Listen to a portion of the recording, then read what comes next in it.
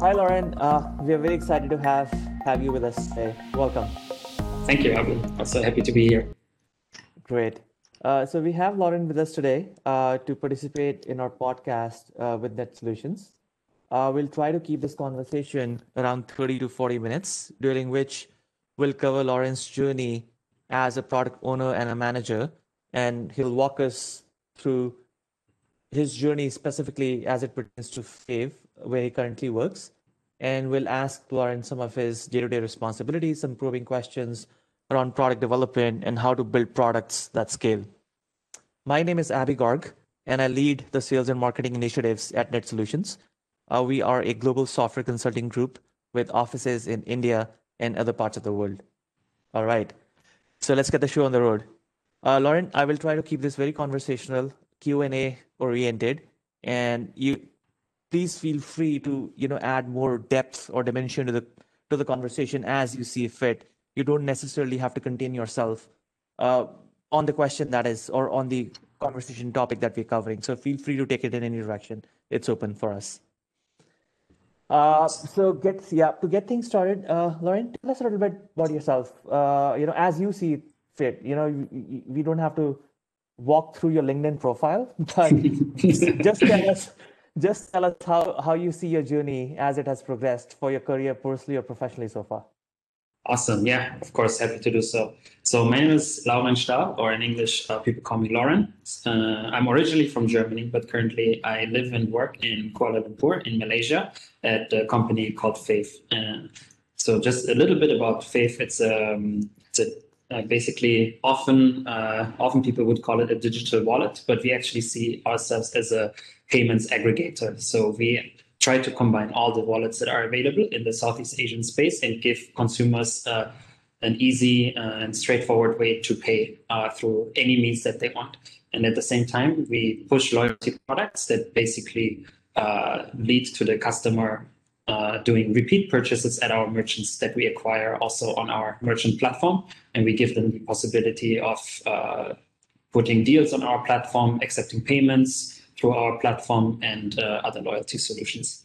However, I haven't been a product manager all my life. Actually, I studied to be a scientist in school and in university. My major was always around biology and chemistry, and I was training to do that and to do that for the rest of my life.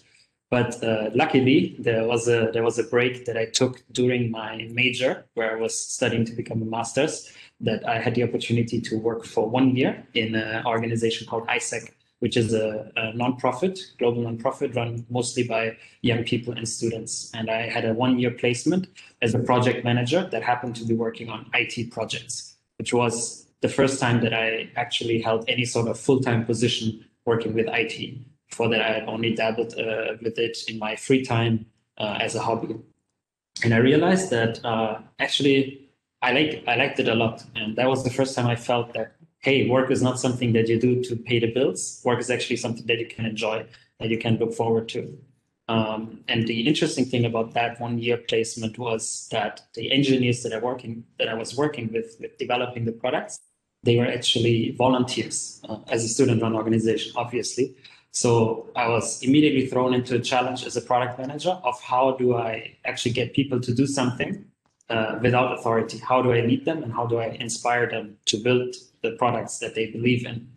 Because if they're volunteers, if they're not paid, it's very easy for them to just not put in the hours, right? So that was a very, very eye-opening experience and led me to actually decide to break off my major. I never graduated and stay in that kind of role. So my second and third year working as product managers were, I would say, a little bit more classical, working as a product manager, still with the same organization, but working on an open multi-sided marketplace, which matches young people and students with internship opportunities all over the world. And I was working with an external company, kind of building that platform. Was thrown pretty quickly into a leadership role where, if I'm being honest, I had no idea what I was doing, leading a team of product marketeers and product managers, and somehow just trying to figure this out. How do you build an open multi-sided platform? How do you integrate a consumer facing platform with a business facing platform? And kind of build up those network effects that help you grow the marketplace. It was very interesting, but as this was a NGO with 1 year placements, my future was limited. So after 3 years, I basically moved aside and left the space for my successor. And I was looking for my next job in product management.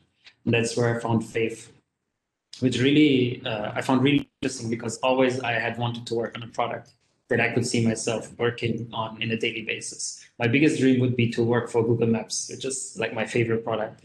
But Faith is similar good as a consumer facing product. I do daily basis, and it's quite interesting to see how you think differently about the product when you actually use it. So I've been here for a little bit over a year now. I started in the consumer-facing products, but then quickly expanded my role also to take on the merchant platform as well.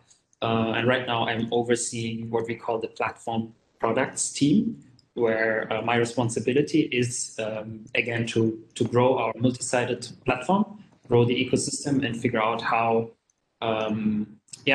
we can grow this platform, how we can grow both sides of the marketplace and build network effects.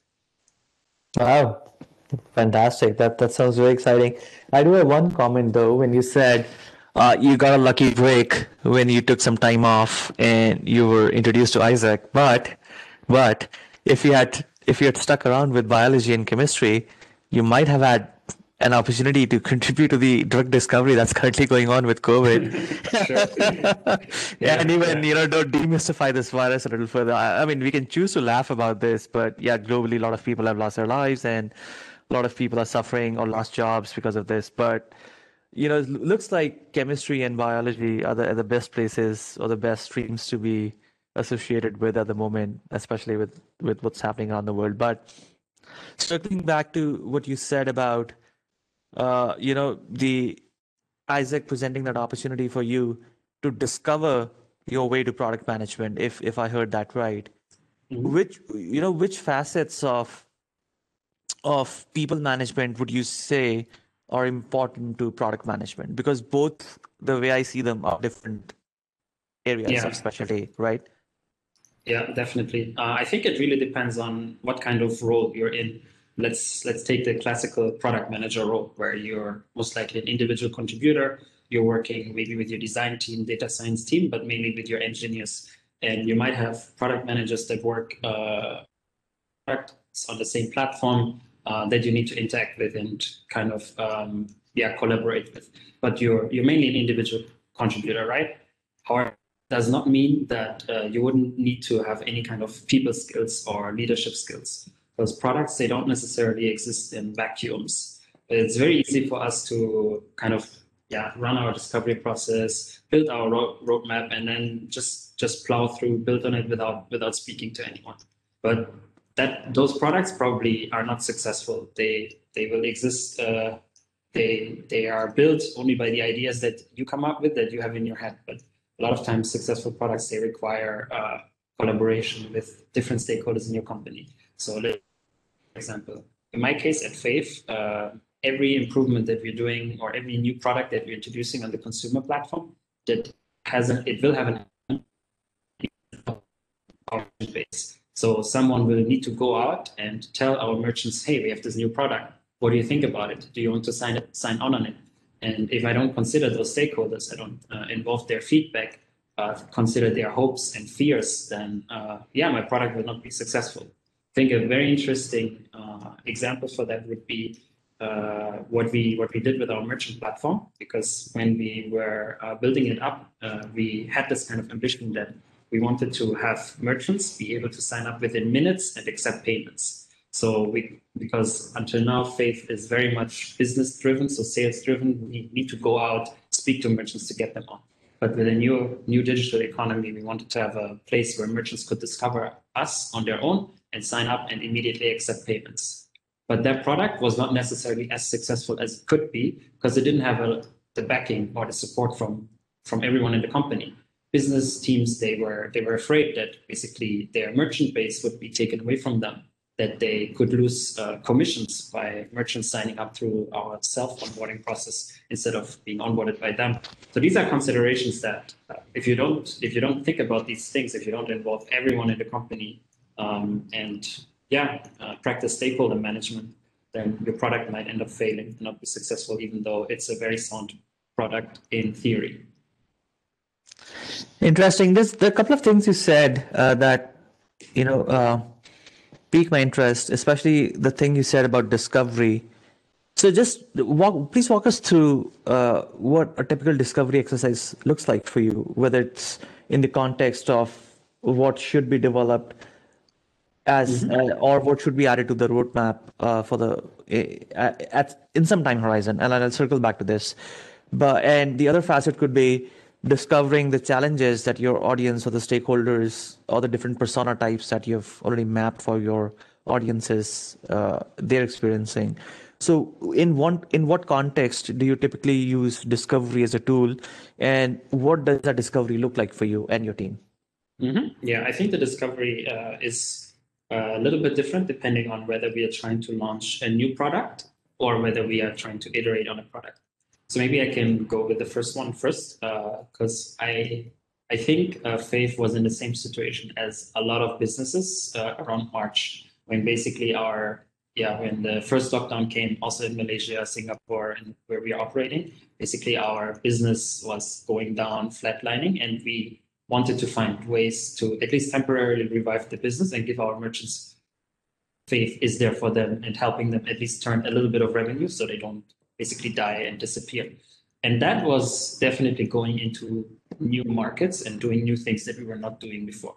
I think the first thing we were doing, obviously, is look at what are our competitors doing? What are business opportunities that our direct competitors or indirect competitors are doing that could be relevant for us, that we could copy and we could get some market share of that. And then that allows you to quite easily figure out how products are structured, what's the pricing element. Like one example is we looked at delivery. Should Faith be doing food delivery, which one of our competitors, Grab, is doing as a major business line? Commercials are quite clear. A lot of competitors are doing it. You can look at it. And then you just need to figure out what our merchants wanted. And then the main tool for that is interviewing. We were interviewing merchants. We were pitching them. This is how we would want to price it. This is how it would work. What do you think about it? Then we would also align with our internal teams. Is this something that scales? Can we actually onboard plenty of merchants, fit their food items on our app? And then we were, of course, also considering the technical aspect. How fast can we build this? Is this something that we have the right tech stack for? And then you kind of evaluate all of those things and figure out, is this an opportunity that is worth it? You weigh the risk against the opportunity cost, and then you make a decision. That's like the initial discovery. And that's where like the business viability test is being done.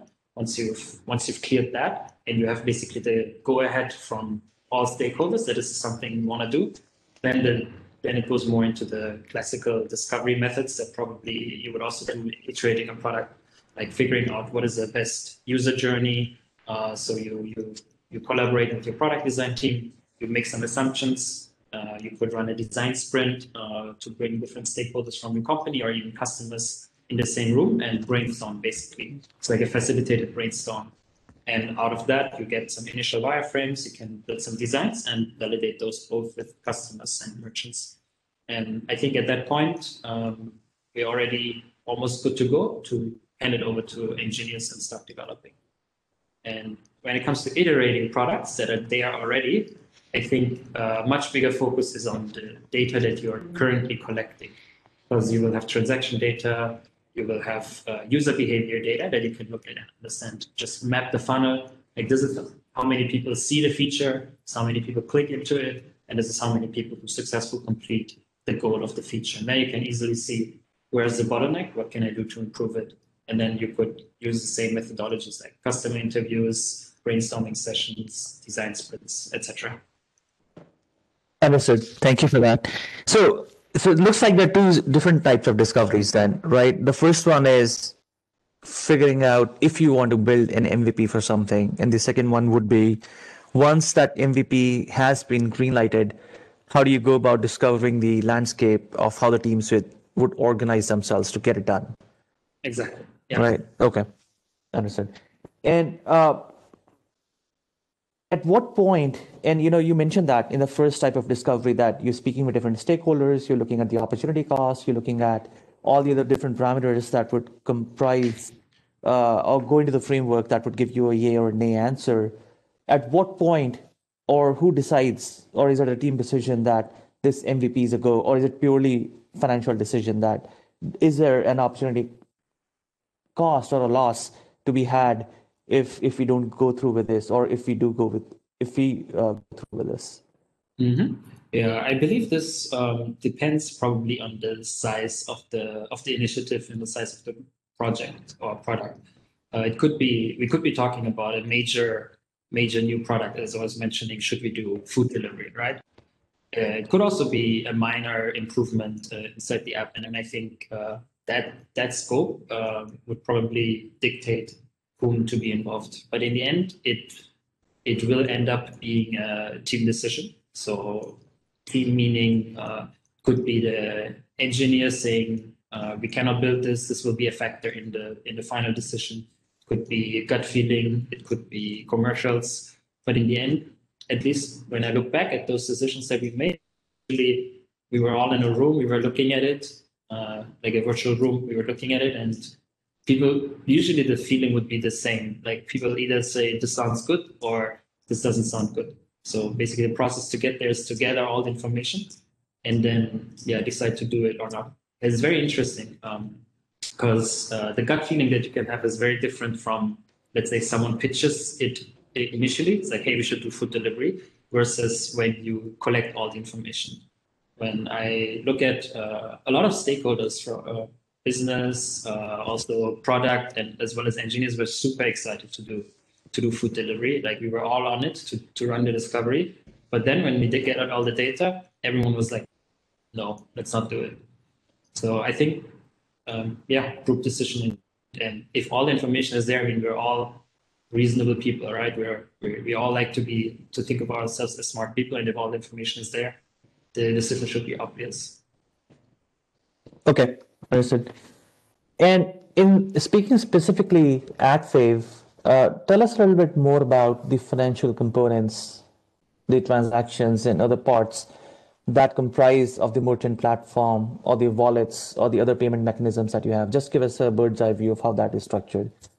Yeah, so we have two main products that basically drive revenue and profit for Faith, as well as for our merchants. One is our payments product, and how that traditionally works is how everyone has been doing it. Credit card companies, e-wallets, everyone is what we call the MDR, which is the merchant discount rate, which is a percentage that gets charged on top of every transaction. Here for Faith, as a payment aggregator, but probably different wallets also have the same problem, is that we have to pay an MDR to who is facilitating the payments processing for us. So for example, when a customer uses a Visa card, Faith needs to pay a fee to Visa. And then the merchant will pay a fee to us that basically tries to offset the cost for us. And then there are different elements to that, right? If we charge it higher than a credit card, then the company would be saying, why should I use you when I can get it cheaper from the credit card company? The other hand is if we price it cheaper, every transaction is a loss for us. And then that depends on how much cash you basically have to burn. I think large companies like Grab or other big players, they probably have a lot of investment, a lot of cash to burn. Whereas Faith at a smaller scale, what we like to do is find a way that every transaction that is profitable for us. It does not mean that we do crazy profit, but there's no loss, and then the economics of scale will kick in that small profit in the end with a large amount of transactions will lead to a big profit. And there's different strategies that we can do to make sure that every transaction in the end is net positive. I think one key component of that is our loyalty feature. When you transact with Faith at one of our merchants, you're getting cash back. So that cash back is basically, let's say I buy a coffee at Starbucks, I get 10% cash back that I can use for my next transaction.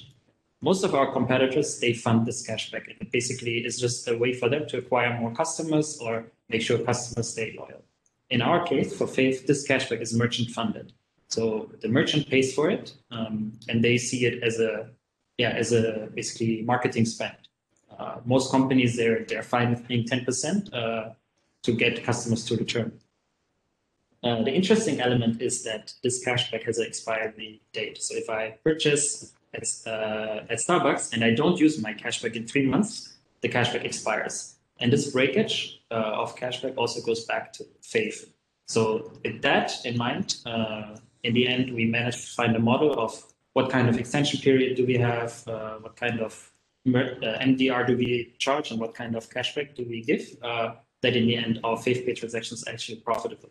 So that means we can comfortably scale up our transaction. We don't need to fear of running out of money, which makes us probably more stable, or it's less risky for us than for our competitors. But of course, customers, they might see us not being as a good viable option as, let's say, Grab, for example. Grab gives you a lot of points that you can use at any merchant. So there's not this locking in and having to use your cashback at one specific merchant. Okay. Yeah.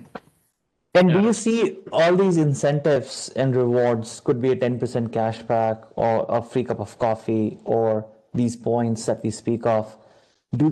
Internally, when you're running the numbers, do you offset these costs against customer acquisition? So count them as CAC, or do you offset these against LTV, or do you just have a separate tranche part, or how do product companies typically audit these spends, or bucket these spends? I think that's a better word. Mm-hmm. Yeah, and we report it actually as a cost of transaction. So we record like first one, obviously, how many transactions do we do? What is the gross merchandise value that we receive for all of these transactions? And then what is the total profit that we receive for the transaction? And this breakdown, we look at it overall, monthly basis, yearly basis, but we can also look at it for each and every transaction. So then we have some transactions that have a negative transaction value, and for us in terms of profit, and we have some transactions that have a positive transaction value depending on which mechanics were used, was a promo code used in a transaction. And then in the end, we just sum it up, and in the end we see our profit and our revenue out of this. So how we track it is usually cost per transaction or like if it's negative, it's cost. If it's positive, it's profit. But yeah, we usually just look at it profit per transaction. Okay. All right. Yeah, we try to possible like through negotiating with our payment partners or increasing our MDR rate, etc. Okay. Let's switch gears for a second and let's talk about products and platforms at a holistic level. Sure. And this question gets asked a lot. What is the difference, if any, between a product and a platform? And can a product become a platform or vice versa? How does that work? Yeah, I think that I can understand why people probably are either confused or debate about it or probably have different opinions about it, right? So what I will share is probably my opinion and how I've seen it being used at my current job at Faith, but also previous job at Isaac. So in my opinion, a product can be a platform, but it doesn't have to. So for me, a platform is usually like a vessel that gives the space, that facilitates the existence of products. So how we use it at Faith, for example, what we call our product is our payments product, for example, Faith Pay, or our deals product, which is Faith Deals. And those products, they don't exist in one platform only. A platform is basically a space that facilitates interactions, transfer of some sort of value, either between one party or multiple parties. So when you look at Faith as an open multi-sided marketplace, we do have merchants and we have consumers. So it's a two-sided marketplace.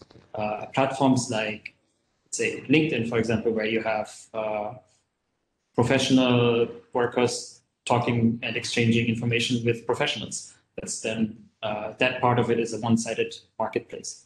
But then LinkedIn also has elements that make it, again, a two-sided marketplace when you think about advertisement and companies posting jobs. So I think what I'm trying to say is that platform can be, depending on the context that you're speaking of, you can increase what the scope of your platform is and you can decrease it. We generally like to, at Faith, we like to think of our ecosystem consisting of two platforms. One platform being our consumer platform and one platform being our merchant platform. And our products, they exist within both platforms. Does that make sense? I think it does, yes. So there's a textbook definition then, right? It is very contextual and depends on the use case and how product has been structured. Do you have API access that you have enabled for third parties to hook into your product? Is that the point when it becomes a platform because now you have information exchange happening outside of your core product, or does it not matter at all? I think for me, what makes a platform is when you think about who provides who the information or the value is exchanged with. So when let's say I open an online shop and I start selling, I don't know, shoes online, that's not a platform because the value is exchanged between me and my customer. However, if I were to pivot that platform and I allow other customers to post their own products, their own shoes to sell, then suddenly it becomes a platform because then I become a facilitator of those transactions between third parties and I'm just the provider of the platform. Ah, interesting. Interesting take on this. So a marketplace is by definition then a platform. Yeah. Yeah. I mean, then there's of course also always different ways that platform providers try to improve how their platform works and improve the supply and demand side, right? So I think early stage platforms and start out as being actually just like an online shop that can look like a platform. Let's say I want to launch a platform, but I didn't acquire any merchants yet, and I could start selling my own stuff and use it as a growth driver. Then to get consumers on the platform makes it more attractive to then acquire merchants on the platform. And even today, Faith also lists some deals where Faith is actually the seller, just that we do through negotiations with partners. We bundle deals, we bundle multiple offerings that are sold under the name of Faith, for example. So even though we are mainly a facilitator of those transactions, some of those transactions we are also the participant. Understood. I think that's how Amazon.com also started by selling books that they wanted to sell and then eventually morphed into this giant marketplace and a platform. And they continue to be the seller as well, but bulk of it is driven by third parties, as you said, who then post their products and push their sales through the channel. Exactly. Yeah. Okay. And what are some of the best ways to manage these products and platforms? What would you call a good tool set, or what does your tool set look like at Faith to manage your product or the family of products? How do you get a feel of the audience? How are they feeling? Do you use any sentiment analysis? How do you market your wares and products, affiliate marketing, any of that stuff? And then a bunch of other questions as well, but let's just start with this first. Let's start with the tool set of choice for you to manage your product. Yeah, I think the biggest challenge for me has always been in figuring out who is actually the responsible for a platform or a product. And I think also other people will have the same challenge. Will I manage per product or will I manage per platform? And I think as product manager or as someone leading product managers or being responsible for the platform sets, the first step to figure out before I think about what are the tools that I can use. And I think two considerations that are there that we usually take is if I were to manage by product, let's say the payments product, then my product manager needs to understand both the consumer side and the merchant side. And the engineers need to be comfortable working both in the consumer platform and in the merchant platform. So that increases the complexity, but it gives you much more leverage because ideally products shouldn't be driven one-sided. I won't make a successful product only by improving the customer experience on the consumer side without considering how do I also improve the product on the merchant side. At Faith, however, we don't do it like that. We don't manage by products. We actually manage by platforms. So we have one product manager for the consumer platform. We have one product manager for the merchant platform. And the challenge here is basically how do you make sure these people collaborate so that what I was just explaining, that products don't live only on one platform. How do they collaborate? So here, the tools that we like to use is actually general collaboration tools. So we try to make sure that our roadmap is in one place. So we use Notion for that, to make sure we have a good collaborative mindset, good collaborative structure through having frequent update meetings, but also collaborative meetings. And then I think once you got that sorted out, it's not necessarily that different from managing any product. You take the biggest bottleneck that you have and you try solving that. So I think what changes is the kind of metrics that you might be looking at, because when you think of a traditional product, you usually have a customer journey that just goes from finding out about a product to purchasing the product, and that's it. Whereas on a platform, and you get successful if you drive repeat purchases. So instead of figuring out how do I get my customer to come use the platform once, purchase, and then leave, it comes a lot about how do I build an ecosystem, or how do I build an onboarding experience for a customer that makes sure they understand what are all the product offerings are there. How do I understand which customer segment does this customer fall into? Because in Faith, we have two distinct use cases. One is I learn about Faith at the shop and I just want to use it to pay. So I download the app and my goal is to pay as fast as possible. But that's not necessarily what I would want as a product manager, because then the guy comes and leaves again. I want them to, I want them to go through an onboarding experience. I want them to show me their interests so I can suggest relevant offerings to them, but that would slow down the payment. So I think for us, the kind of tools that we're using are not necessarily personas, more like jobs to be done. So we distinct what are the different jobs that our customers try to get done on our platform, and then we iterate around that, like how well are our customers currently able to do that specific job, and then we build the experiences around them while still trying to manage it all in one coherent platform, that one journey does not kill the other journey. Is that kind of what we were looking for? Yes, absolutely. Makes sense. And I've heard that you've used the term product owner and product manager at different points in the conversation so far. How do you differentiate between the two roles, so to speak, at Fave? Yeah, at Fave, we actually don't have a product owner necessarily. So there's also a textbook definition, right? At least from my context of being in Germany, what a product owner is usually very much centered around the delivery of the product and managing the process with the engineers, doing the requirements gathering, and then they are paired with a business owner or a stakeholder that would actually do that would give the requirements and would be the bridge to the customer. At Faith, we call all our product managers.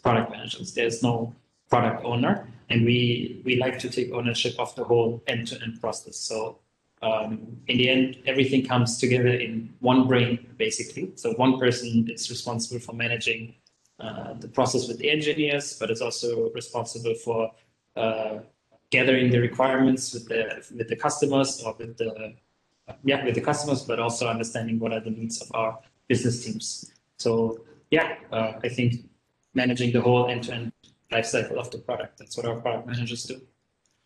Okay.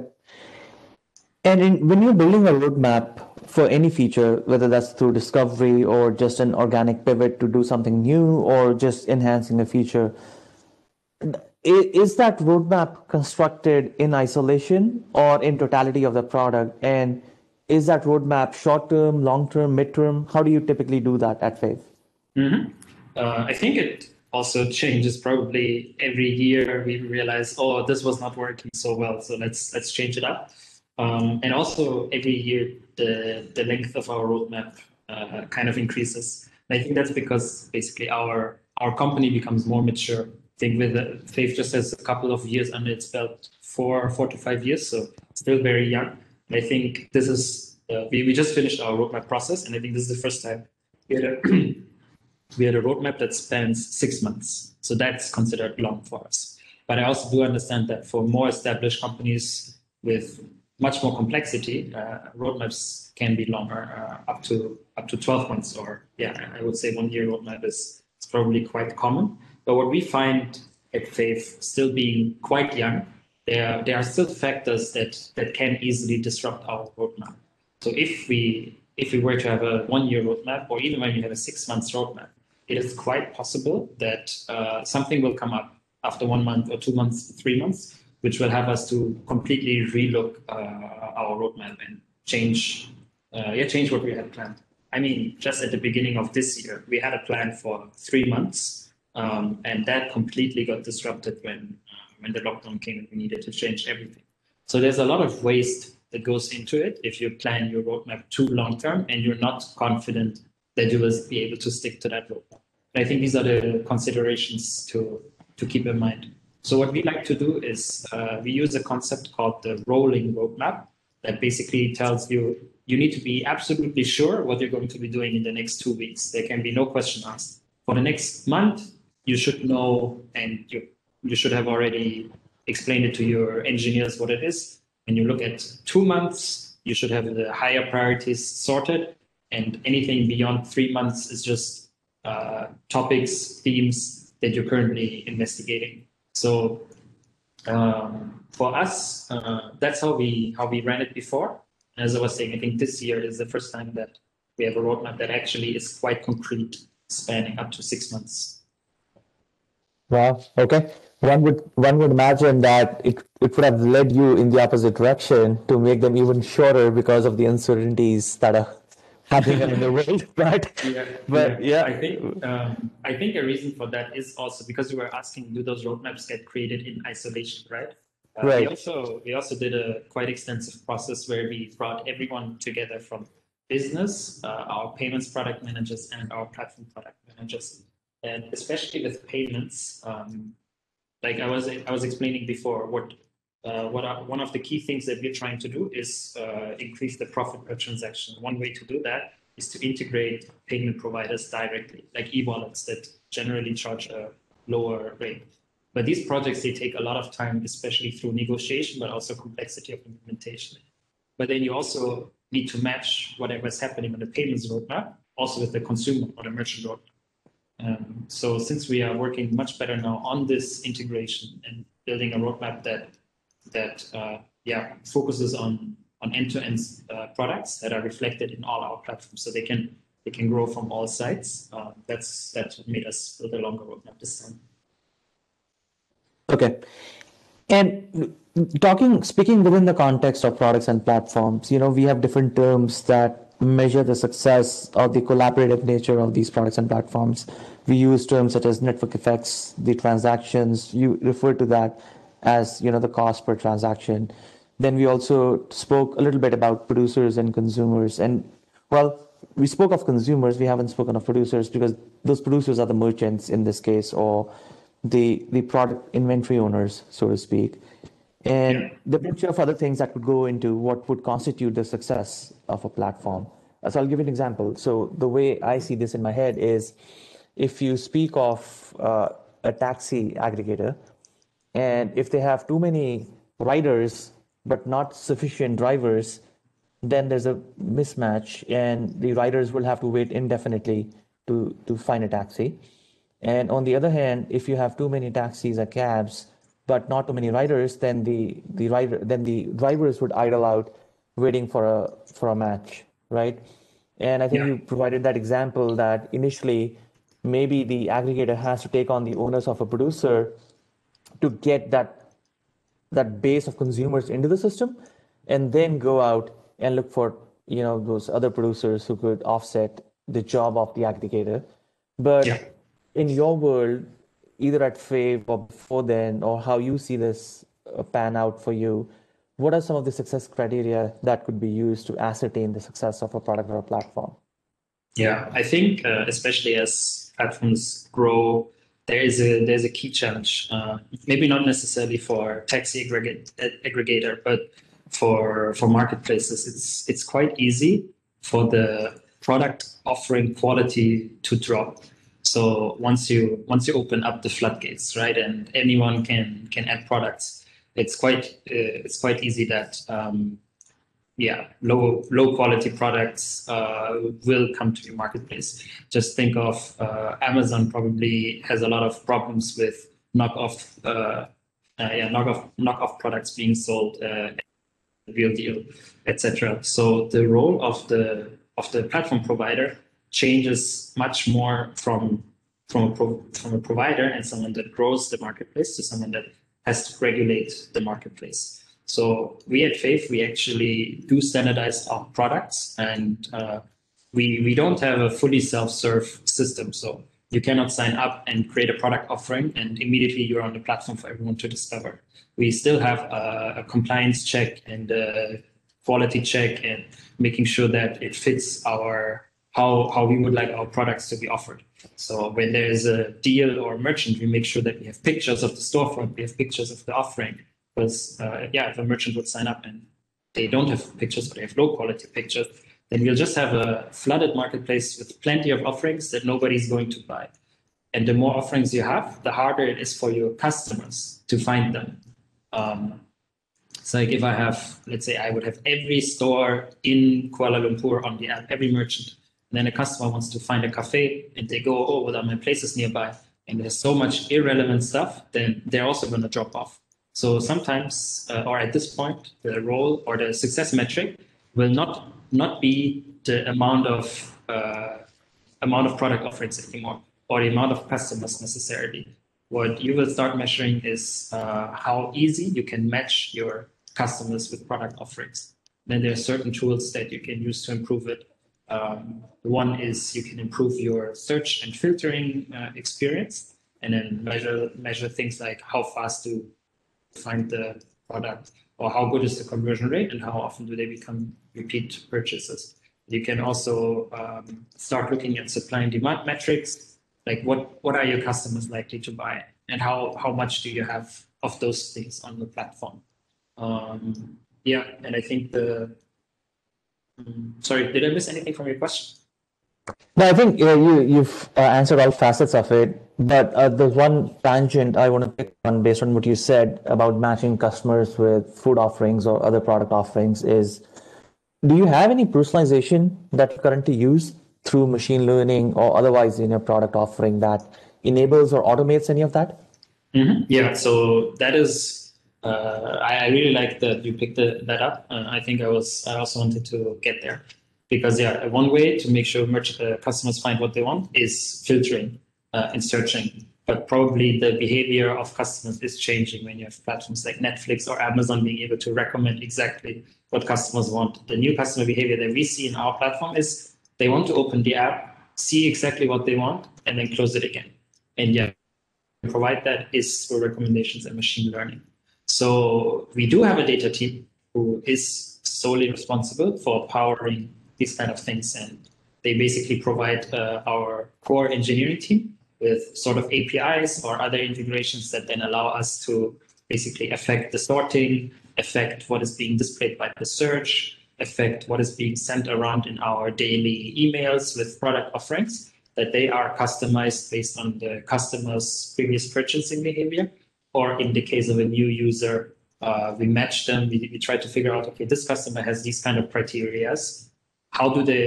What are similar customers, like age, gender, city, and then basically suggest them the same things that we would suggest to those people that we already know what they like.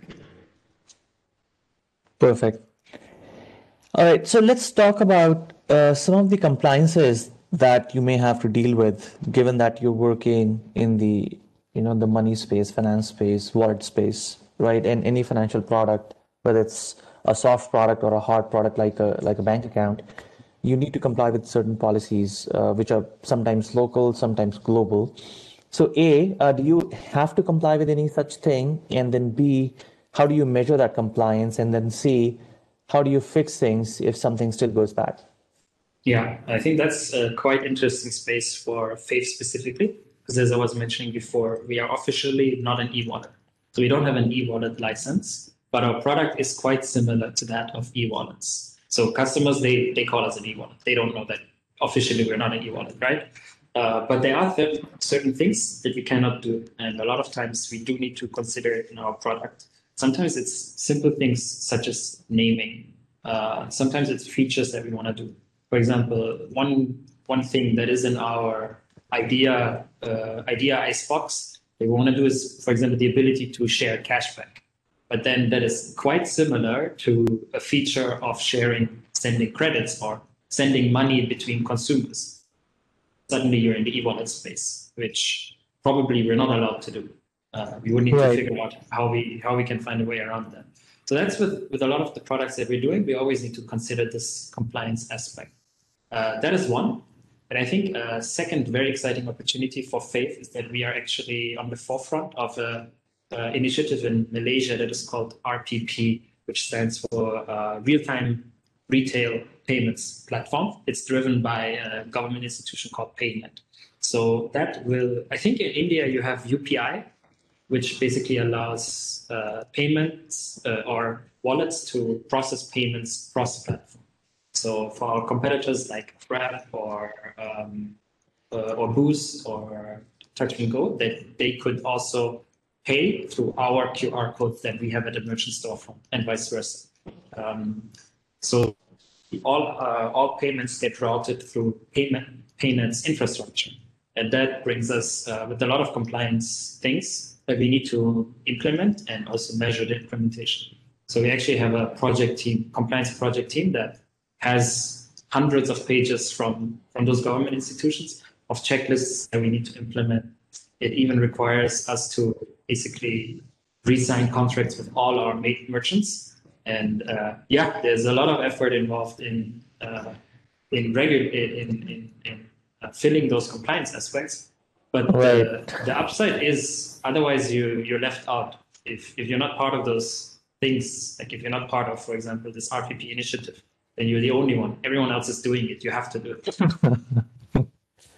Yeah, I think it's probably the least fun part of building a product, but also it also gives consumer confidence. It gives them more peace of mind and options as well, right? So if you indicated to UPI being a relevant financial instrument or financial mode of payment here, and I think whatever happens with RTP in Malaysia, Singapore geography, or the other parts of the world, I think it all is geared at two things. I think the way I see this is ease of doing business, right? So, or ease of paying somebody, not even doing business. I think probably makes it harder to do business because of the compliance part. But from the customer perspective, it's ease of payment, right? So instead of not having to worry about carrying a credit card if they don't choose to do to carry a credit card, or not have to carry a debit card, and they just be able to do consumer to business payments, or at some point, once you do get that e-wallet license, then peer-to-peer payments as well.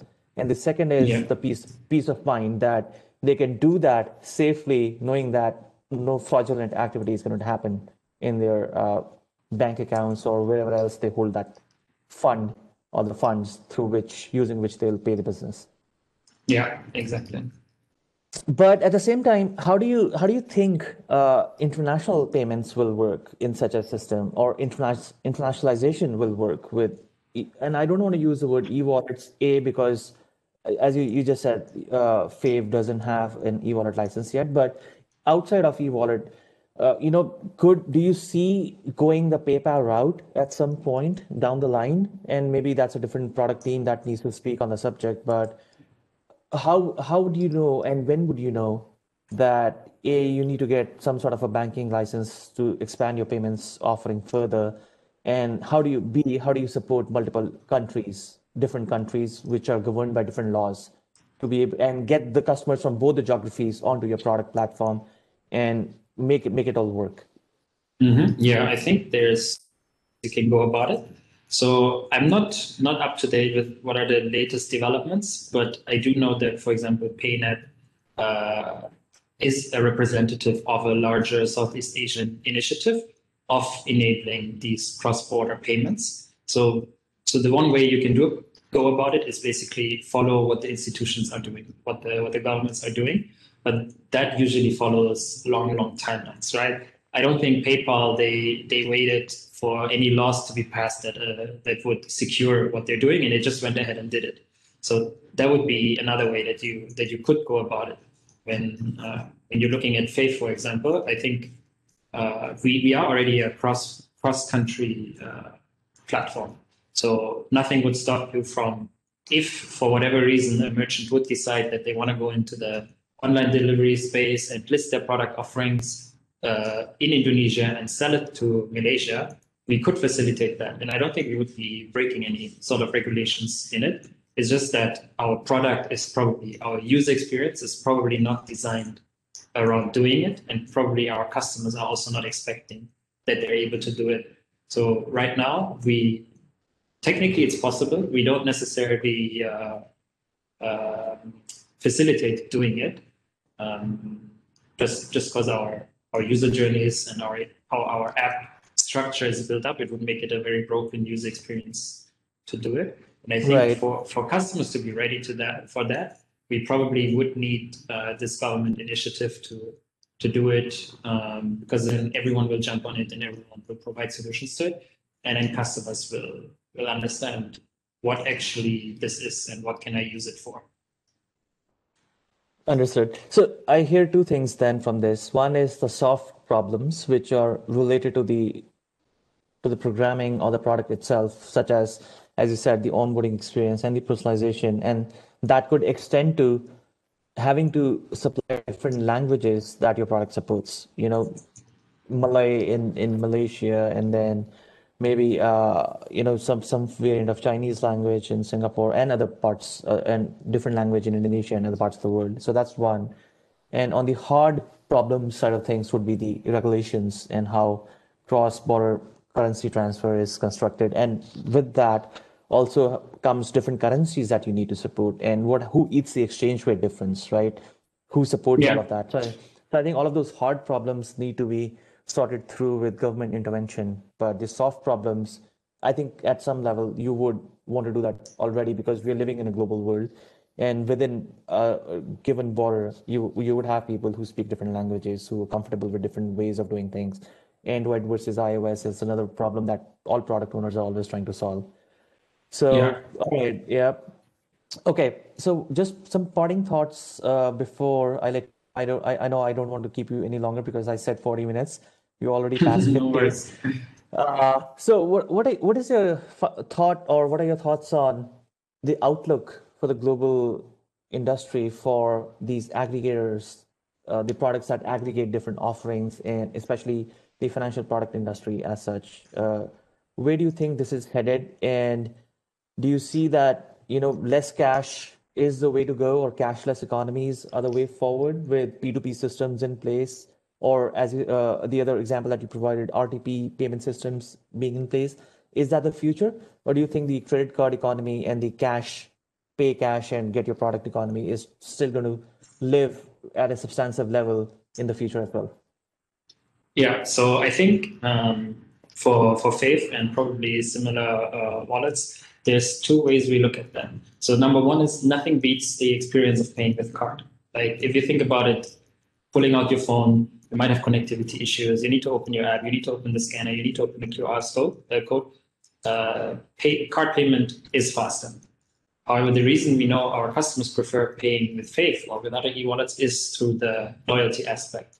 So go about it is actually uncovering ways how you can unlock this loyalty aspect of cash, even though the customer pays with card. So then comes in a completely different text, like line of what kind of tech you need to build when it comes to integrating with like the backend infrastructure of those payment providers or of the POS systems. So that is one aspect, which is quite interesting that Faith is exploring. However, another way that I see it is if you find a way to beat the payment speed of cards, that could be the next big thing. I've heard from friends that live in China that there are places where you just need to look at a face scanner, and that is your Face ID. in order to pay, which is an even more smoother experience. You don't need to carry either your Wow. phone nor your card. Wow. So if that can be nailed down, that would be the next big thing. But definitely cashless. Everything is going to be cashless. And I think the second side that businesses need to figure out and need to be able to win is the aspect of how expensive is it to acquire customers, because the competition is just growing. There's going to be more and more players, and they're all burning cash to enter the market and burn cash to keep in the market. Grab, the largest player, is still not profitable. They're still burning cash, and I think one key development that we've seen in the past months, I think since the beginning of the year, also one big thing that happened was that, for example, WeWork kind of failed because they were also just burning cash, is that investors are much more looking for sustainable business models.